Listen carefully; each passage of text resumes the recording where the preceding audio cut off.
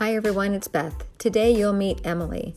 At the young age of 24 years old, she's already an orphan. She lost her dad in 2018 and her mom just 1 year ago in October of 2020. Emily shares how she never had a close relationship with her mom, who was disabled and suffered from addiction and mental health issues. It's a story you won't want to miss. As always, if you're enjoying the podcast, please remember to leave a rating and review. And now, Emily's story. Hi, this is Beth, and welcome to the Daughters Without Moms podcast. Today, I have with me Emily. Emily and I have met online, and I'm not going to have a problem remembering your name at all because I have a daughter named Emily who is just a year younger than you. But Emily reached, I think, on one of my times when I asked if people would be interested in sharing their stories, Emily reached out to me. And so she's in the midst of doing this work professionally and personally. So I don't want to give away her details. I'll let her introduce herself and then tell us a little bit about her story of her mom. And then we're going to have some teachable moments here too, since Emily is getting into the professional work in this area. So she has some things she wants to share that I think will be useful to the audience. So thanks so much for being here, Emily. I really appreciate it. Yeah, thank you, Beth. Hello, grief friends. As Beth said, my name is Emily. I am 24 years old, and I call myself what we refer to in the grief community as an adult orphan. I lost my father when I was 21 back in 2018, and I recently lost my mom in October 2020. I actually just hit the 1 year mark about 2 days ago. We're currently recording on October 3rd. So I'm actually going to do this a little bit differently than maybe some previous episodes and kind of go all the way back to when my parents first met and take you through kind of everything that happened up until where we are sitting right now currently. So basically, my mother and father were both disabled. My father had cerebral palsy and was in a wheelchair, and my mother had a neurological condition called dystonia that kind of affected her muscles and her coordination. And she actually, back in the 70s, they didn't know much about this condition at the time, and she ended up having a few brain surgeries, and she's probably like 4 or 5 at this point, had a brain surgery and went completely awry, and she ended up losing her speech. So my mother was actually nonverbal for most of her life. So they actually met in a disability support group for teenagers in high school, dated through college. My father proposed, they got married, and then they had me in 1997. And my father was an aspiring writer. He, kind of wanted to enter the disability advocacy realm, and he ended up getting a job. We were living in California at the time. I was born in California. And he got a really great job working for a wheelchair manufacturing company in Pennsylvania. So he moved us across country when I was around the age of 3. And that is when, from stories, because obviously I was 3 at the time, that things started to go a little south for my family. Things were good at first. And then my mother's mental health really started taking a turn for the worse. Maybe when I was around like 8, 9, 10, probably up until like 12 or 13 was when it was severely bad. She was diagnosed with bipolar, right? Obviously, so like depression, anxiety. Now that I'm kind of in the field myself, I would actually, you're not supposed to do this, but I feel like I would diagnose her more with borderline personality disorder. But anyway, so basically a lot of traumatic things happened in my childhood that my mom did. She had a lot of psychotic episodes, in and out of hospitals and psych wards and going out of therapy. She was heavily addicted to prescription medication, just couldn't really, get a break there. And so, after a lot of unsafe things happened in our household with my mom, when I was about 12, my father decided that he had to pull us out of that environment for our safety, especially his own daughters. And so my mom left and they got divorced. And, looking back, I can just not imagine how hard that must have been for my father, to be suddenly sitting there as a single dad with cerebral palsy in a wheelchair to this like 13-year-old, daughter. What do you do? And so I really just want to credit him for the resiliency that he had. Both of them came from very traumatic families and backgrounds, both sides riddled with addiction. My father's dad was like in prison, things like that, both sides of the family. And my mother, unfortunately, just didn't couldn't really get out of that intergenerational trauma. And my father, unfortunately, he did for us, which was great. I definitely kind of kudos him. I don't think I would have turned out the way I did if it wasn't for my father. So they got divorced. And that's when that relationship with my mother, I think, really just kind of started dissipating a little bit. I carried a lot of anger and resentment towards her for a lot of things she did to us in my childhood. And I think also my dad did too. And I kind of witnessed that. And, I was attached to my father at the hip. I mean, it was just us against the world from the time I was 13 until I left for college out of state at 18. So I think we both had a little bit of anger and resentment there. He still took care of her though, which was, very noble thing to do. But so they got divorced. I was fine in high school, obviously. Like I would see her from time to time. She never got better. Things would just get worse. She kind of just like lived on her own, in her own world, not many friends or anything like that. I left for college out of state in 2015. And my father that year actually ended up getting remarried to a wonderful woman named Holly, who also has a stepdaughter. So I got a sister, which was nice because I was an only child growing up. They got married. And, I went off to college. And ever since my mother, got severely sick is kind of what I like to say now, because, as addiction and mental health, it's, in clinical terms, it's a sickness. Obviously, I'll talk about this, but I still kind of struggle with that because, it's when it happens to you, it's kind of difficult to rationalize it at times. But we had a really terrible relationship up until she passed. But we'll go back for a second because in 2017, my father was remarried. They're both still living in Pennsylvania. And my father was diagnosed with esophageal cancer. And so he went through a couple of rounds of chemo I'm trying to think, I think it's February 2018, he actually ended up having an esophagectomy. So they went in and took out half of his esophagus, pulled it on up to his stomach. That surgery kind of went wrong and they ended up having to do a trach on him for a few weeks. He stopped breathing in the middle of surgery. Very, very difficult recovery for him, especially being in a hospital. Medical professionals don't always know what to do with people with disabilities. And so that was a tough few weeks for my family there. And then we found out that a couple months later that the cancer spread and they found some spots on his liver and his kidneys. And, we were all kind of hopeful, maybe they were going to try to do biopsies and CAT scans and just never got around to it. He started having severe pain in his back and eventually became bedridden. And around Halloween time in 2018, he entered in-home hospice. So I was also in my last semester of undergrad, graduating with my bachelor's in psychology. And so I went home for a few weeks, with my stepmom and my stepsister, and my dad was in hospice and he eventually passed on November 25th, 2018. I was 21 at the time and he actually graduated 23 days before I graduated with my bachelor's. And so I will never forget sitting there at the ceremony. My father had just passed 23 days before. I'm sitting in the front row. I'm one of the first ones to go. And the entire ceremony, I'm just sitting there trying not to just start sobbing. I mean, it's a blur looking back. My graduation was not that enjoyable in the grand scheme of things because I'm knee deep in the middle of the beginning of my grief journey at that point. And it's something we talked about for a really, really long time together. My father was the first one in his family to ever go to college, and including my mom's side. And so that was something that, was just a moment I really wanted to share with him. And when he was literally on his deathbed in hospice, I told him, I don't want to walk without you. I'm not going to do it. And he was like, nope, I'm making you do it, whether I'm there or not. And so that was a very difficult season for me, kind of being thrusted into this transition of, I'm graduating. Now's my time to be a mini adult. And I don't have my father with me. And he was my everything. He loved me unconditionally. And that was really difficult.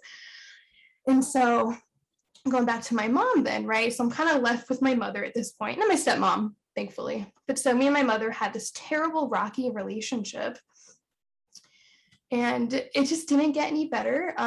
She was still severely sick, still addicted, still struggling with her mental health. And, there were times when she would straight up say to me, I wish it was me and not your father, all these terrible things to me. And obviously it's not what I want to hear. And I'm like, no, don't say that to me. She was a very troubled person, I will say. And so it was a very, very complicated relationship. We didn't talk much. Even when she would try, it was just she'd want to like pick fights or argue, and it was all very self-centered and very selfish a lot of the time. And so I just tried to kind of go about my life. I was trying to figure out my grief, and that's what actually led me to hopping into this profession. Ever since high school, I wanted to be a therapist. And then in college, I actually ended up working at a agency outside of DC where I am now that helps nonverbal children with autism, using various AAC devices. And so I've been doing that for like 5 years now. And I was like, oh, I love doing this. Maybe I can like work the system and like get a master's in special education and see if I can like change the public school system. It didn't happen. My last semester, I was actually on track to do that. I was entering an accelerated master's in special education, and then my father passed, and I said, screw that. And I ended up enrolling in a master's of clinical social work program to become a therapist. And that's what I'm doing now. I am in my last year.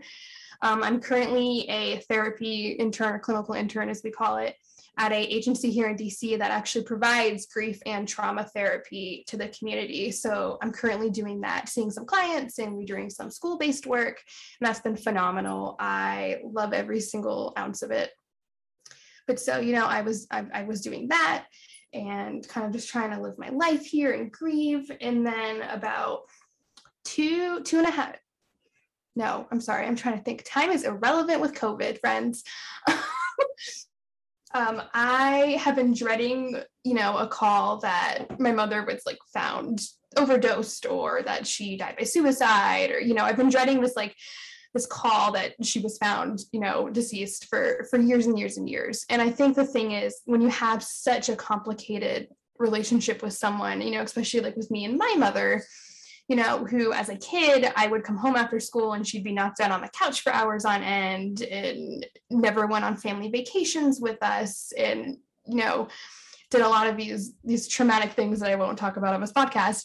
But, that chance of overdose, or with how depressed she was, and the times that she did try to take her own life and things like that, becomes more of a reality as you live your life. And at the end of the day, just because we didn't have that relationship doesn't mean I didn't care at all. There were still times where like I was listed as her emergency contacts. Like I would get a medical reminder that she had a doctor's appointment, and I'd shoot her a text and be like, hey, you have a doctor's appointment tomorrow. Just thought I'd let you know since they called me. I still did that stuff. Or when she had a medical scare in 2016, I drove down to Pennsylvania. She was in the hospital for a while. I took care of her. Like at the end of the day, she was my mother, and I didn't agree with her lifestyle choices. I didn't agree with how she treated me for a very long time, but that empathy was still there in a way. And so, anytime I would get this random unknown number call, my stomach would drop for a second, because I'd be like, this is it, this is the call. And on October 1st, 2020, I was actually getting ready to run a support group for my job. And I was like 5 minutes beforehand, I was like logging on to Zoom, getting my things ready. And I looked down at my phone and I had like 5 missed calls. And I go, oh no. And before I even call the number back, I text my mom and I just go, hey mama, how are you? And so then I'm like, well, maybe it's not it. Maybe it's something else, right? I knew. My gut knew, my instincts kicked in, and I knew. And I called the number back, and it was her caretaker at the time. And, she's like, I'm so sorry. I, came over because I haven't heard from your mom in a few days, and I had to like grab something, and I found her. And so I'm like, I immediately start sobbing. I'm like sobbing on the phone, and she's like, they're like passing the phone around. The EMT wants to talk to me. The police officer wants to talk to me. And you probably like can't even understand me. I'm just like, my world just stopped turning for a second time. The first time when my father passed, right? Because he literally passed like in front of us. And for just a brief second, again, everything around me froze. And I'm just, in this moment of like huge grief. And so they're like passing the phone around, and it's a whole chaotic mess. And so then the next day, me and my partner drive down, we're in Virginia in the DC area. We drive down to Pennsylvania, and I immediately kind of kick myself in the like in the gear. And, I'm very much like a just get stuff done type person when this stuff happens at first. Same thing with my dad. I went into, well, I'll just plan his, memorial and I'll do X, Y, and Z. And then I kind of let myself sit in the grief after the fact. So I went down to Pennsylvania. I started like clearing out her house. I was trying to get like things in order. And walking into her house was just literally like looking at someone that I didn't even know. I mean, her fridge, my mother never drank. I'll tell you that. The only time I've ever seen her drink is like a bottle of Kahlua, right? That like coffee flavored liquor. That's it. Never drank. I opened her fridge and I have pictures. It's literally like 30 bottles of alcohol in her fridge. And there's like not a single drop of food. She used to drink like these protein shakes, like never really took care of herself anyway in terms of like food and eating, but like just nothing but alcohol. And I just looked in this fridge and I was like, this is not my mother. Like, I know that we didn't have a great relationship. I didn't know her like I wanted to, but like, this is not my mother. And there was just other things that happened that didn't make a lot of sense. But because of the way she was found, she basically was found just on the floor. At first they were like looking into like, well, would anyone want to hurt your mom type thing? And then they were like, oh, maybe, given her medical history and her diagnoses, maybe it was, a suicide. And I didn't know what to do. I mean, I was just like, and so they were like, what funeral home do you want to take her to, and blah, blah, blah. So I did all that. And then I learned that I could request an autopsy. And by the time I did kind of learn that, because remember, I'm like 23 in this moment. Why would I know that? By the time I, thought about that, she was out of the coroner's office. And so they were like, you can like pay $3,000 to get one done, but we're not going to do one for you. And I was like, great. So, there's always like random weird clues, like the alcohol bottles and the prescription medication and her like sad, empty apartment, things that just didn't add up or make sense. But an autopsy was never done. And to this day, I still don't really know what happened to her. They just kind of wrote it off as like, maybe it was a heart attack. And if anyone's familiar with death certificates, they love to just kind of list any and like all like medical diagnoses as like cause of death. So her death certificate just says like cardiac arrest, dystonia, like bipolar disorder, like as if that's what killed her. It's fine. I have a lot of qualms about that, but so yeah, I have no idea what happened to my mother, and it's something I'm still very much struggling with. I mean, there's that sense of closure there that I will never get in a lot of different ways. But so yeah, we like cleaned out her house and did all that, and I drove my merry way back, and it's been a year. And I think I had a friend once tell me that the first year is just surviving. You're just kind of on survival mode, and then the second year is when it's really rough, right? Because that your new reality starts to kind of set it and hit you. And looking back at the past year, it feels like I was almost like a walking zombie in a way. I mean, for a second time, I lost a parent, and I was suddenly thrusted into this whole new transition of, oh, I'm 23 years old and I'm now parentless. Both my parents passed within a 2-year span. My father was 47 when he passed. My mother passed a few days after she turned 50. So I was like, both my parents passed by the time they were 50, which is wild to me. And almost creates a fear in me of like, am I going to make it to 50? Like both my parents didn't. But it was a very complicated relationship. And it was interesting because I just carried so much anger and resentment towards her, and I didn't try to understand where she was coming from. And in complicated grief, so clinically speaking, there's kind of two different realms for complicated grief. Clinically speaking, we kind of tend to use it as a diagnosis when someone's like severely mourning the loss of someone after a certain amount of time. And that's like, when I mean severely, I mean to the point where they're like ruminating over a loss. There's severe anxiety involved. They're not, in quotation marks, like functioning, like going to work, things like that for like an X amount of months. But then there's also kind of that complicated grief that we talk about where you're just navigating a really complicated loss in relationship. And so that comes with a lot of shame, with a lot of guilt. To this day, right, it's only been a year, I severely struggle with not feeling validation in my grief because it wasn't this, loving mother-daughter relationship. She didn't tuck me in at night or, see me go to prom or graduate high school or any of those things. And so especially I think when you're kind of, in these like support groups or grief community or, even in everyday life, like surrounded by your peers, and you hear these people talking about like, oh, my mother's favorite food was this. And we used to, go down to the beach together during holidays. And then when you have that complicated relationship, you sit there and you're like, but I don't know what my mom's favorite food was. And I don't, I never really got to know my mother as a person or as a mom. I have a lot of trauma from my childhood with her, and I have like barely any memories of my childhood because of it, something I'm currently working on in therapy. And so, she passed away, and it was this giant question mark of like, who was my mother? What was my parents' relationship? Where did I fit in? Where do I fit in now?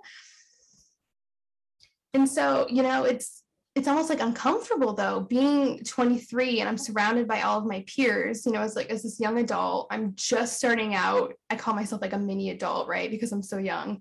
And all my peers, like I was sitting at a dinner a few weeks ago for one of my friends, and like they started talking, there's some topic going on, and they all started like talking about like this funny thing, like all their moms did. And I just sat there really uncomfortable because I'm like, I couldn't tell you if my mom did that or not.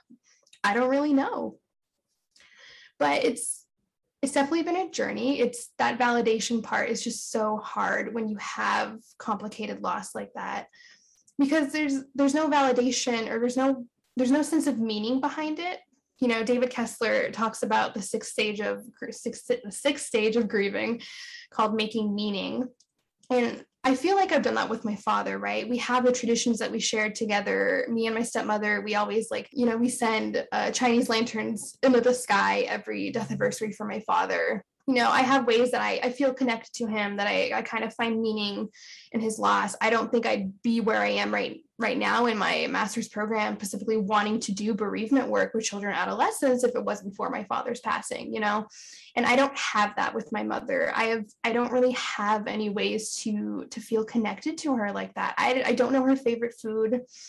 I don't have these great happy memories with her to cherish. And, her 1 year just passed, and I was really struggling with knowing how to kind of honor our relationship and her and me when I don't have any way to feel connected to her or know how to celebrate her. And I ended up just like having a spa day and kind of got a facial massage, and I just let myself be.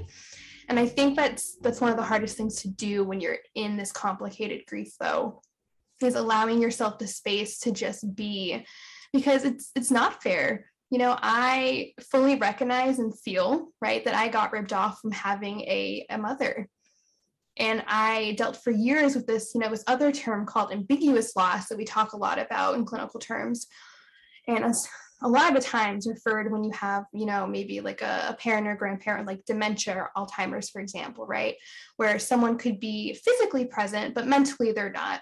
Or the opposite, where, maybe they're like across the country, but you talk every night and they're kind of mentally with you, but you're still, experiencing the sense of loss. So that's what we call ambiguous loss, right? You're experiencing these like two things at once. And I spent a lot of my life experiencing this ambiguous loss with my mother. I mean, for a while, she was physically there, mentally far, far gone. And, every time we would become unsafe, or she would do something, or she, had a hospitalization, or she like missed a band recital and things like that, I lost my mother over again. And I kept on losing her over and over and over again. And I think that's where that anger and that resentment kind of built up as a teenager. And so part of, now being able to look back, right, I definitely have this newfound sense of empathy in a way, right? And you also start to kind of try to rationalize it, especially because when you're a child, you don't know what's going on. I mean, I grew up thinking like this was normal. I thought finding mom on the floor was normal for a lot of years. And it wasn't until I hit high school, young adult years that I was like, wait, this isn't good, is it? and, starting to try and kind of unpack that trauma. But so, yeah, you start to kind of try to rationalize their behaviors and what happened to your relationship. So like for me, after my mom passed, I went, okay, she was sexually assaulted as a child, right? She literally lost her speech. She had disabilities. I know she was like severely depressed throughout her childhood and, kind of young adult years because she felt like an outsider, and she had, this intergenerational trauma too of, her parents had mental health issues and trauma and their grandparents. And it, she was kind of carrying this intergenerational trauma with her, and she just couldn't battle it, and that's, she kind of chose to seek out those coping mechanisms and what she did. And part of me, tries to rationalize that and being like, well, she did have all these traumatic things happen to her. And, obviously that's, unfortunately, sometimes we turn to these coping mechanisms and do what we do when we have that happen. But then there's that not so rational part of me, right? Or maybe that angry inner child, small 10-year-old Emily that's going, but no, I was also your daughter and you were supposed to protect me and, take care of me and love me unconditionally. And I think deep down she did. I mean, at the end of the day, I was her daughter and she was my mom, but she also did some really terrible things. And it's okay to be angry about that. Little Emily deserved better than that. And so you're kind of in this battle of trying to rationalize their behavior while also realizing, no, X, Y, and Z happened. And that's okay too. It's okay to hold space for both. So I'm definitely kind of trying to figure out that balance for both of those right now. I mean, first of all, let's just acknowledge the fact that grief, the loss in itself that you've experienced at your age is huge. And I listened to something the other day where Oprah talks about big T and little T's, big trauma versus little trauma. Well, you had, significant loss and a lot of big T trauma that you also went through. And then now you're using this as your impetus, I think, to, go into the field that you're going into. Have you ever thought how you would counsel you? Yeah, I mean, it's funny because when you're kind of in school for this, they tell you you're going to sit down and you're going to have your DSM-5 class and you're going to be start applying all of these methods and diagnoses to you, and you're not supposed to do that, but you do. You're a student. It's a normal human thing to do. Right. And part of it is that I look back on my life and I wish my father enrolled us in therapy when I was 14. That would have been really, really helpful. And part of that though for me is identifying, especially as an adult and after idolizing and almost kind of being codependent on my father for many years, that even parents have downfalls and no one's perfect. And that was kind of one of them. And I, also though, my father was definitely just trying to cope himself and trying to keep us afloat. But yeah, I mean, it's hard too, because I've currently been kind of bouncing around between therapists anyway. Therapy is definitely, kind of, they refer to it as speed dating, find a good therapist. And I have yet to find one. Okay. So it's been a little difficult. I've had some terrible experiences with some therapists. But I think, if I were to sit down and, have some talk therapy with myself, I think part of it is working through the fact that, little Emily was kind of stunted for a while. I mean, with everything that happened with my mother, it was traumatic. And also we tend to forget that grief and loss can be really traumatic too. Absolutely. And people don't like to throw that term around for their grief and their loss of loved ones. And I know trauma is a big, scary word for a lot of people, but the reality is that we all have trauma in some way. I mean, we're living these complex lives where all of these things happen. Of course, you're going to have some kind of trauma, and trauma doesn't have to be that, your loved one died by suicide or homicide, which is, what we refer to in clinicians as traumatic loss, which I have some qualms about, because at the end of the day, even if you were 9 and you lost your teddy bear or something, I don't know, 10 years down the road, that could have actually been an offset trigger for something, that could have been trauma. We kind of tend to put trauma and grief in this little box. And it should not be in this little box. And it's in this huge box. There's all these variations for it. Mm-hmm. Yeah. And so part of it is, I think being able to sit down with myself, right? If I was counseling myself and work through the fact that, you know what, it's okay to acknowledge that I have trauma from my childhood and my teenage years. And now I have some lovely added trauma of, not having any closure about my mother. Mm-hmm. Mm-hmm. Yeah. Yeah. And you you mentioned about how that you don't have a lot of memories from childhood, and this has become a theme that I've heard from several of the women that I've interviewed. And I don't think it's widely known that when you do have either trauma or loss, I mean, like I watched my mom die at 13 years old, and that's traumatic. I'm sorry, a 13-year-old is not supposed to, sit there and wondering if she's going to stop breathing today or tomorrow or and there's things like my husband remembers like everything. And I'm always like, my third grade teacher, I don't know who that was. I don't remember her name. And so I've talked to people about that. And I don't know, maybe it's your self-defense mechanism, because when you're, when you're at that age, that it's better for you not to be able to remember everything that you went through, kind of, sort of. But then unfortunately, it wipes out a lot of your memories. Like my third grade teacher, I don't remember her either. But is that something that you have learned? Yeah. So it's a trauma response, and it's a coping mechanism. And that's why so many people, if you talk to someone who was like a domestic violence, survivor, or, sexual abuse survivor, and, things like that, oftentimes they will tell you like, I just have this like blackout memory from like this time frame to this time frame. And it's literally our body's way of protecting ourselves. We carry the trauma in our bodies, and brains are so much more complex. And that's the thing, is people are like, oh, psychology, we know all kinds of things about the brain. But in reality, we have like light years to go to fully understand the capabilities of our brains and our bodies.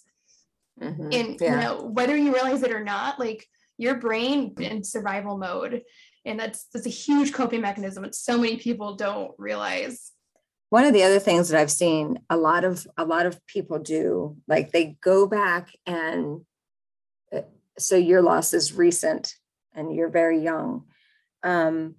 So like that they say they lost a mom when they were 13 or something, but then they go back when they're like 40 and they think about the circumstances and the things that they did and all the I coulda, shoulda, woulda kind of things with your 40-year-old brain. Do you understand what I'm saying? Like you judge your 13-year-old self with your 14-year-old brain, which is not fair, because you knew what you knew when you were 13.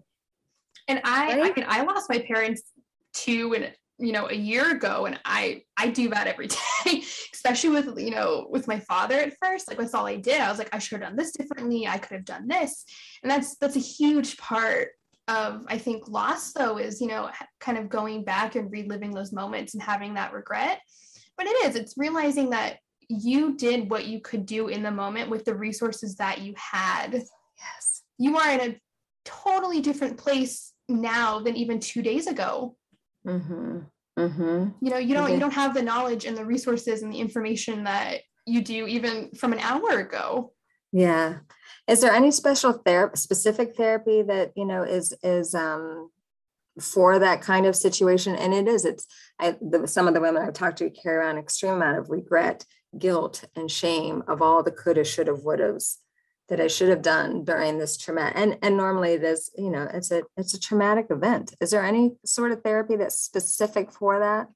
Does it have a name? I mean, I think when you experience grief and loss, and when you've had traumatic events happen to you, though, it's really important to seek out a therapist that is trauma informed.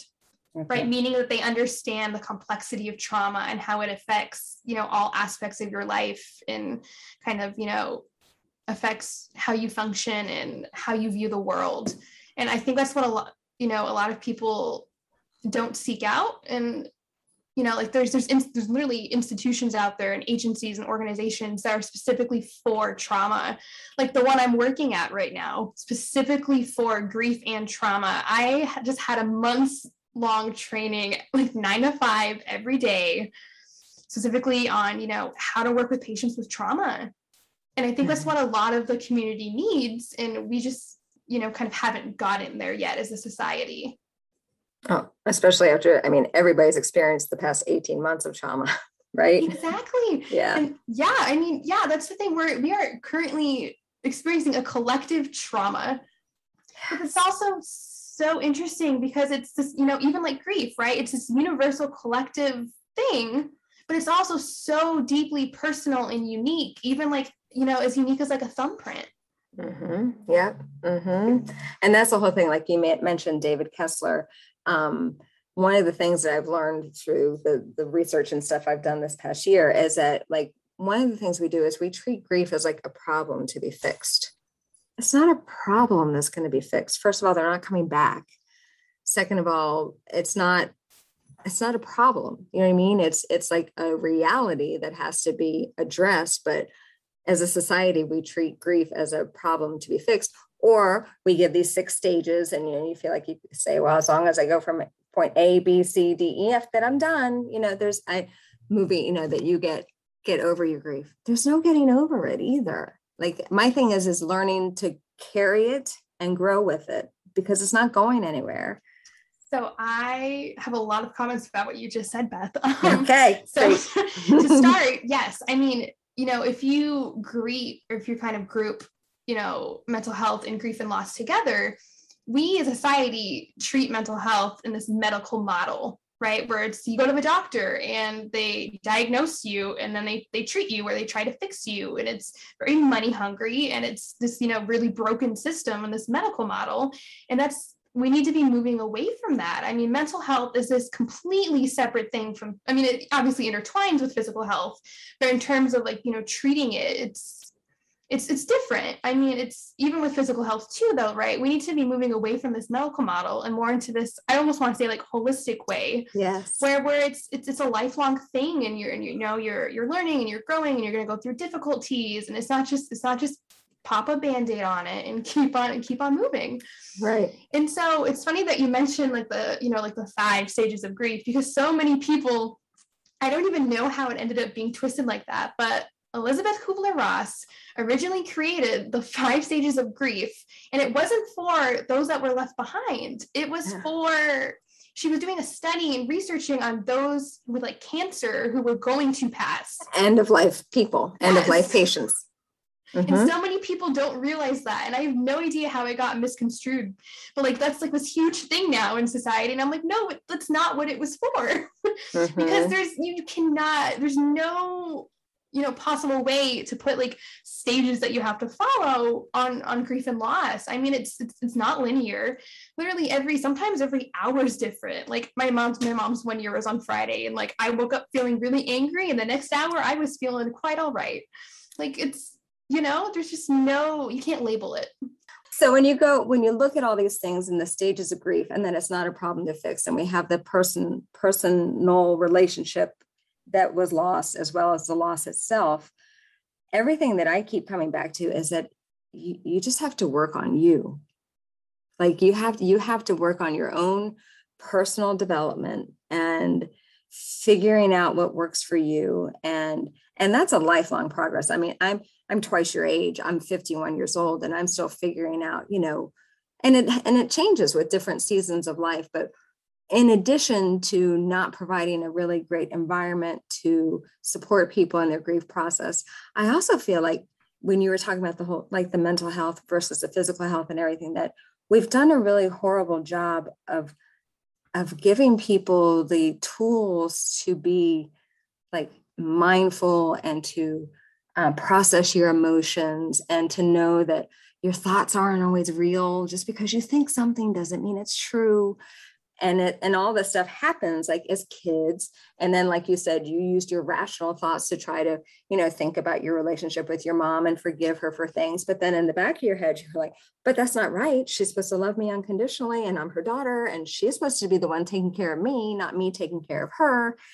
We aren't given a lot of those tools either when we need them, which should be like when we were growing up. So you were talking about, kind of like a holistic point of view. I've seen some things where like they're teaching kids like breathing techniques and the tapping techniques and how to be able to recognize different emotions in your bodies. And I just think we are at this height of, I'm hoping, some awareness towards something that's on a more positive level personally. Because in the end of the day, I'm in charge of me and you're in charge of you. And you're really the only person who can be the master of your own process through this journey.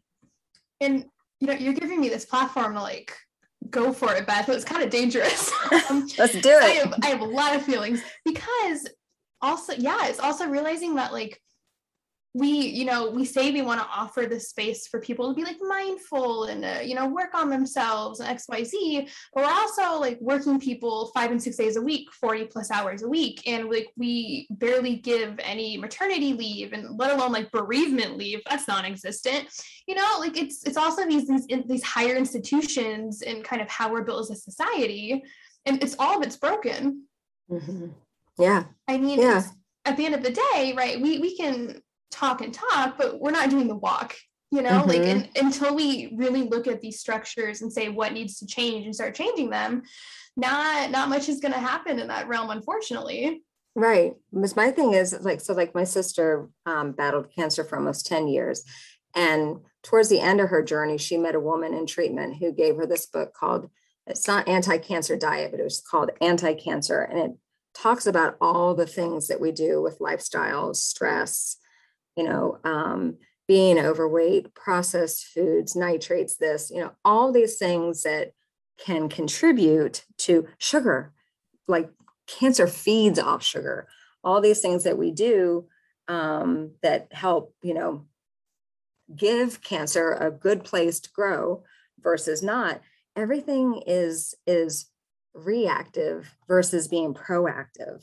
Like instead of if we just give medications for the symptoms and how to, we'll just, placebo it and make you feel like you feel better, but we're not treating it. Yeah. Right. We're popping a Band-Aid on it and saying, oh, you're feeling really depressed this week. Here's some medication. Like, you're fine. Keep going. Yeah. It's a Band-Aid. It's, something in the moment to help you function better, but long-term, you're still shit out of luck. Mm-hmm. Absolutely. Right.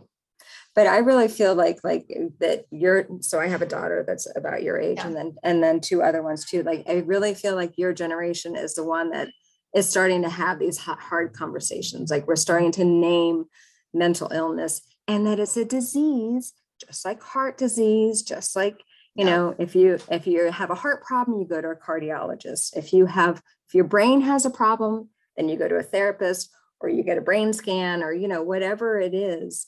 But I really feel like that I'm praying that there's an opening that's happening that is going to lead to some significant changes, because I don't know if we'll spontaneously combust, but I feel like some things like the tension and the wheels are starting to grind together, that it's just not going to be a good situation. Yeah. I mean, something's got to give at some point.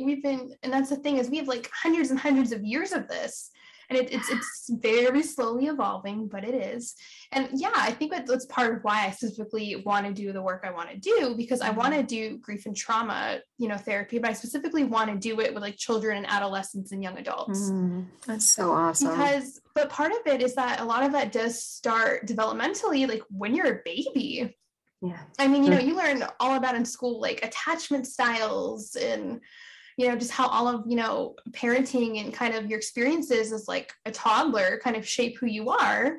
Mm-hmm. Right. And if we could just, actually be able to give parents and literally anyone on the planet, right, like these tools to work on themselves and, to realize, I can break this, intergenerational trauma, or, I don't have to feel like shit every day. Mm-hmm. Crazy thought.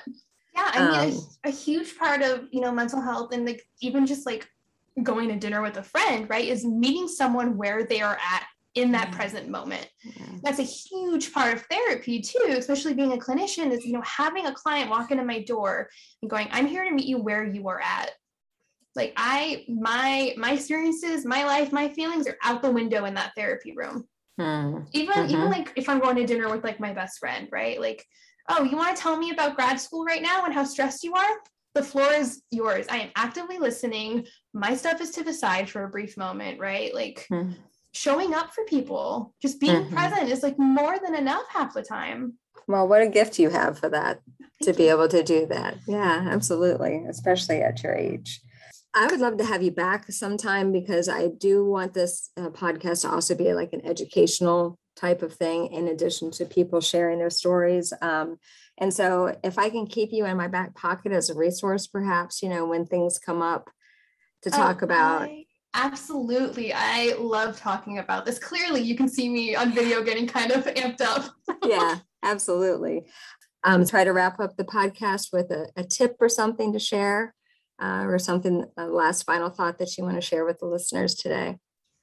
Yeah, I think I actually we already talked about my tip. Grief is traumatic and, those regrets, it's so easy. And I mean, I still do this, now, I mean, I'm super kind of raw and in my grief in the moment, but, sitting there and being like, well, I should have done this wrong. And, oh, maybe if I just repaired the relationship with my mom, it could have been better and, yada, yada, yada.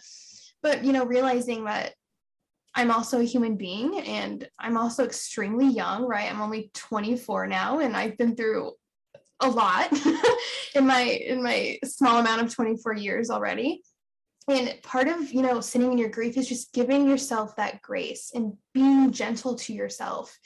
And I struggle with that a lot of the time, right? I mean, we live in this society that's go, go, go all the time. And, you have to take care of your kids and get to work and make dinner and, just finding time to sit in your grief. And it's okay to feel it. It's okay to sit in your shower for 20 minutes and cry if you have to every now and then, Mm-hmm.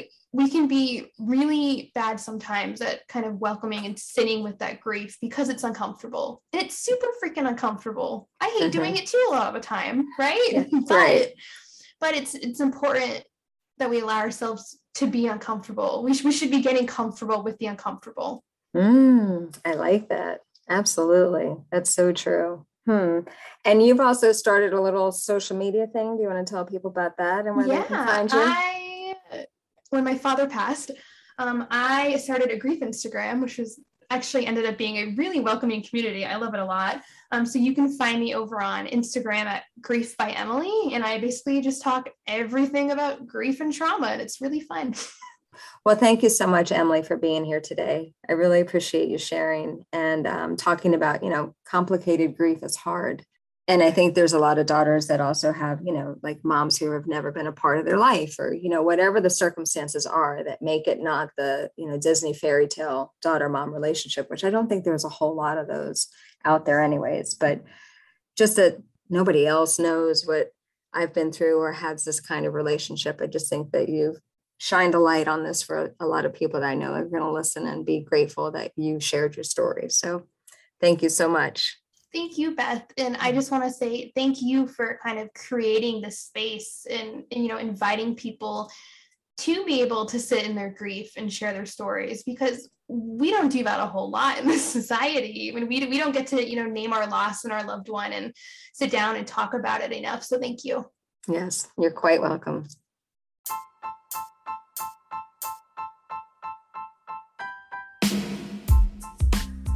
If you'd like more information on my thoughts about the grief journey, please visit my website, www.yourgriefjourney.com. If you'd be interested in sharing your story on the podcast, please send me an email to daughterswithoutmoms@gmail.com.